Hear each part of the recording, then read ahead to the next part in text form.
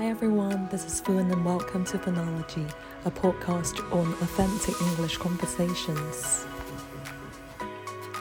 In this podcast, I'll be having interviews with local people and you will get to know their opinions on a number of issues. I will then highlight some common expressions and phrases they used in these conversations. And hopefully you will find it helpful in your English learning journey. I will then try to explain these in Cantonese. So let's get started. Episode 3, Emily Haworth-Booth, an illustrator. I'm now in London, a place quite close to Kingston. Oh, okay. Oh, that's nice. And you've got a garden. Yeah, it's been 3 months here and I'm feeling quite okay. Really enjoying London life. So what are you doing here? It sounds, I don't know how to put it. I'm an English teacher at a local college now. I can't believe that. Yeah, because I'm like, why would they hire a Hong Kong girl doing that? But yeah, I think I'm just being lucky. Well, I guess it makes sense that as a non-native speaker that you know about learning English, and I couldn't teach English because I haven't had to learn English. It would be, I could teach it probably, but do you know what I mean? I don't understand anything about, I don't know anything about learning English, but you know a lot about it. Yeah, in a way, because I learned from scratch, like from alphabets, then yeah, just so it's really interesting. But anyway, so I'm so glad you said yes to come to my podcast, Phonology here. Why would you say yes to come to this? Because you mentioned this is a lovely project. I'm wondering which bit you find interesting and you would love to join. Oh, well, I love your work. I think you're a really talented writer and illustrator. So I wanted to support you and connect with you. And I think it's an interesting project to do something like this to support people learning English through listening to conversations with different people. That sounds like an original, interesting idea. And it's great for me to meet people from different cultures and different parts of the world and to connect with those people through different sorts of media. And I think that's much more interesting than just only speaking to people who are in your own country. What's the point of that? So thank you for asking me. Anyway, yeah, but really thank you. It's my honor that you are here. So I've got several questions up my sleeves. So Emily, I know you also used to be an English major. I was an English major as well. So why would you choose to be an illustrator later? How did you embark on this illustrating journey? Well, I always loved drawing. Like most children, I loved drawing from a young age. When I was in secondary school, so when I was about 14, my art teacher there said that I was very slow at drawing and that I should not do any more art classes for GCSE, which is when it becomes formalized learning, because I would not keep up with the class. So I was quite upset, but I really loved reading and English. So I decided that I would focus on literature and languages instead, and that's what I did for my degree. And then afterwards I decided that I would now come back to it in my own way. So I was now an adult, I was more confident, and I realized that I could find my own path. So then I started to take lots and lots of drawing classes. And I think also as a literature major, it's very academic and reading becomes very serious. So adding pictures to my stories, I was writing a lot of poems and stories, but they were quite pretentious sometimes. And adding silly drawings helped make them more light and help me take myself less seriously. So it was fun to start putting drawings in and then learning how to get better at that part of it over time. Took a long time. Yeah, and in a way, it's really interconnected in some way. I mean, if you look at some children's literature, most of them are coming together just with illustrations on the side. And that will be really useful for especially children to make sense of the story. Yes, and I think for maybe sometimes for the writer too, it helps us to make sense of what we're writing about too, or it's another language. So writing is one language, drawing is another language, and you have many tools. You have more than one way of expressing yourself, so it's easier to say what you need to say. Some things you can say in words more easily, some things you can say in pictures more easily. So it's really great to have that breadth of expression. I see. And Emily, I know your book, this award-winning The King Who Bent the Dog, is already been translated into different languages, including Chinese. So we're able to get a book of yours in Chinese at the local library. So yeah, I've read that. I've read both Chinese and English version. So I'm wondering, with so many different translations, you encounter any issues with cultural difference? For example, have you been asked to change anything, any of the content, just because of a bit of cultural difference? One interesting thing with the American translation is the fact that there is an American translation. So even though it's the same language, actually a few things had to be changed because Americans use English differently from how people in the UK use English. Let me guess. Sweet and candy? Yes, I think that was one. I think that was one. And also the word king in English has a capital K and in America has a small k. So I guess because we have a monarchy here and they don't there. So that's that really was interesting. Yeah. And the other one other thing. Oh yeah, sorry, go ahead. Sorry, I mean, you wouldn't really think you have to translate an English version for American people. Yes, really interesting. And the other thing that happened was more to do with the pictures. This was for a different book of mine called Protest, which is a non-fiction book. And there's it's a history of protest from ancient Egypt all the way to the present day. And there's a page about Stonewall and the history of gay rights. And there's an image of two men kissing. I see. And for the South Korean edition of that book, we were asked to take the picture out. But we talked with the publishers and in the end they agreed to keep it in. But I think they got worried at the last minute that it would be badly received in Korean culture. But in the end, I think it was all okay. But it was interesting coming across and having to think about, we thought maybe we should take it out because what if no one reads the book or the book is banned, then we won't get any of the information out there. But if we take it out, we're going against something that we really believe in, which is promoting gay rights and equality and justice for all. So in the end, we decided we really need to try to keep this in. So we're very happy about that. But that's the only time I think that something like that has come up. I see. Well, really interesting stories. I mean, yeah, especially if there's something, I mean, especially for conservative regions, perhaps they might not be ready to take in novel ideas. So sometimes, yeah, I mean, things like this would happen definitely. And just one interesting thing, is there a particular translation you like? I mean, perhaps language-wise, just looking at the foreign language, you really love them, or, like this. I suppose I don't really speak any other languages apart from French, and none of my books have been translated into French. And I speak a tiny bit of German. I don't think any of our books are in German. So all of the translations are in languages that I can't read.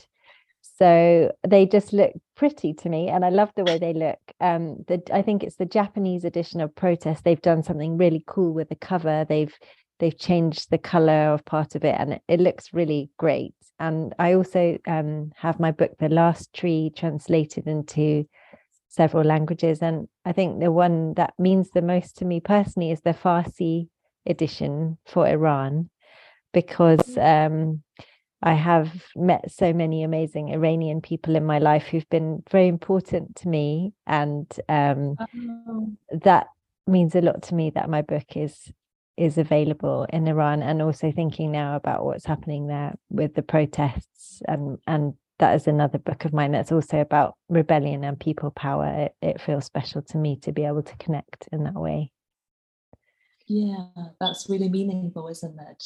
To be able to have your book and then translate it into a language where most of your friends can really read and relate to. Yes. Yeah, and one interesting thing I noticed is that even for kids as young as 5, they can tell the last tree is drawn by the same artist as the one, who produced The King Who Banned the Dog. So I guess it's it's the thing about, number 1, color palette, and number 2, about your drawing style. How do you actually find your own illustration style? I know a lot of artists are struggling with that. Yes, it's one of the big things that students come to classes with. I teach a lot of illustration classes, and one of the number one things people say is, I want to find my style. And that's really difficult to do. And I think sometimes the word style is a bit of a difficult word, because it feels like a jacket that you take off a shelf and put on, and it doesn't really belong to you, and you then have to keep wearing it for your whole life. But actually, I think if you're looking at someone else's work, you can see, I can see their style. But for yourself, thinking of it more as a visual language or handwriting can be a bit easier, because in a way you can't change your handwriting. Maybe you can change it a bit, but if ultimately you're always going to write the same way. And when you're stressed or you're busy, you'll revert to just doing it in a certain way. When you're concentrating, you've got lots of time, you can change your handwriting. And I think drawing is similar. So I find, it's been amazing to do an MA in illustration, and that really helped me, because I spent a lot of time drawing from life, drawing out and about, experimenting with different materials and tools and color palettes. But eventually I had a great tutor, and he said, just do what's easiest for you and do what comes naturally. It's not supposed to be hard, and it's not supposed to be a struggle. And I love that. And in the end, when I'm on deadline, there is a way I draw that's just the way I draw, and it's not necessarily the way that I want to draw if I could choose any style, but it's kind of me. So maybe, there are things I'd like to try in my next books, and maybe try with more colors or different palettes. But yeah, I find color quite difficult. So that's one reason I use limited palettes of just 1 or 2 colors. So it's not really. Works really well. Yeah, it's not me being clever, though. It's me being desperate to find something that I can make work. So, but thank you. 咁喺呢一集呢，我就好高興請到一個英國嘅插畫家，佢叫做 Emily Haworth-Booth。咁佢最為人所熟悉嘅一本書呢，就叫做《The King Who Banned the Dog》。咁中文呢，就係禁止黑暗的國王。咁我記得喺誠品書店都見過嘅，咁而且公共圖書館我都借過。咁今次邀請到佢好開心啦。咁一開頭呢，佢知道我嚟咗倫敦，就問我你喺度做咩㗎？咁我亦都唔怕同佢講啦。我話而家喺呢度教緊英文。咁佢就話覺得都幾好喎，你就真係識教英文啦。我就唔會識嘅，因為我係由細到大都講英文，咁我唔需要學，其實我唔會識點教。咁我覺得其實佢係即係一個好謙虛嘅人啦，因為我見過佢嗰個履歷呢，佢其實係喺劍橋大學度讀英文系畢業過，英國文學，咁所以即係佢真係一個好謙虛嘅人。咁好啦，講翻呢一集佢講嘅嘢啦。咁因為嗰個對話呢都係一路傾落去，所以我就唔喺中間度中斷啦。咁佢呢其實就講到自己點解會去做插畫呢，就因為曾經有個老師話話佢呢係 so slow at drawing. You should not do any more art classes because you would not keep up with the class. 咁其實都幾慘嘅，即係俾一個美術嘅老師同佢講話你太慢啦，你唔會做得好㗎。咁但係佢就話後來佢讀完書之後都覺得自己係好鍾意畫畫嘅，於是就繼續啦。咁同埋咧，對於佢嚟講咧，佢就講咗一句：Drawing is another language, and you have more than one way of expressing yourself。佢就覺得文字咧當然係一種語言啦，但係其實畫畫咧都係另一種語言去表達自己喎。咁跟住我就同佢講啦，呢本禁止黑暗的國王咁成功啦，亦都有好多唔同嘅譯本啦，有冇邊個譯本係佢印象最深刻嘅？咁佢就提到啦，係一個美國嘅譯本。咁其實都好特別啊，因為佢係英國人啦，即係話首先出呢本書係英文版嘅。咁但係咧變咗去到美國咧，原來又會有一個美國版喎。咁所以佢就話咧，one interesting thing is the fact that there is an American translation， 即係佢自己都覺得好搞笑啦，即係英文嚟嘅，但係居然去到美國咧係要出版一本有少少唔同嘅版本咁。咁佢就話啦 ，even though it's the same language, a few things have to be changed。咁佢就話咧，雖然係都係英文，不過都有啲嘢係要改嘅喎。咁我就即刻講啦，我記得本書入邊有一個字係提到糖咁樣。咁糖咧喺英文就係 sweet， 但係咧喺美式嘅英文咧通常都係叫 candy 嘅。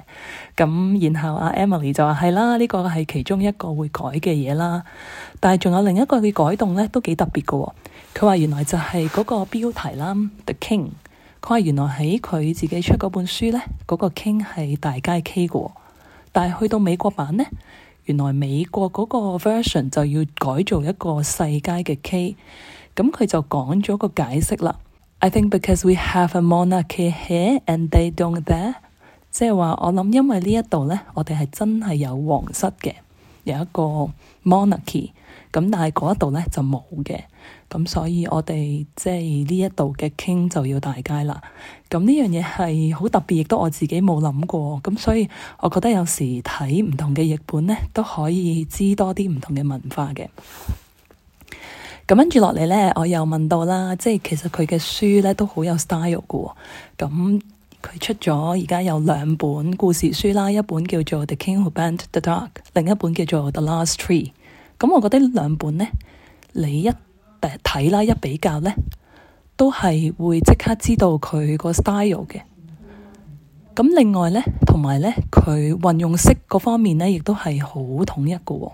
咁所以我就問啦，你有冇一啲特別嘅 drawing style 啊？咁樣，咁佢就話呢，其實佢教過好多唔同嘅班 ，drawing style 呢，都係一樣好多同學會問嘅嘢嚟嘅。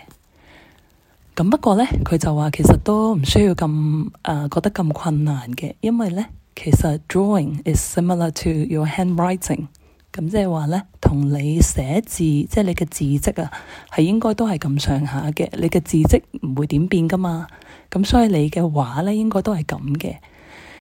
咁佢亦都提到佢以前讀 art 嘅時候有一個 tutor 同佢講啦。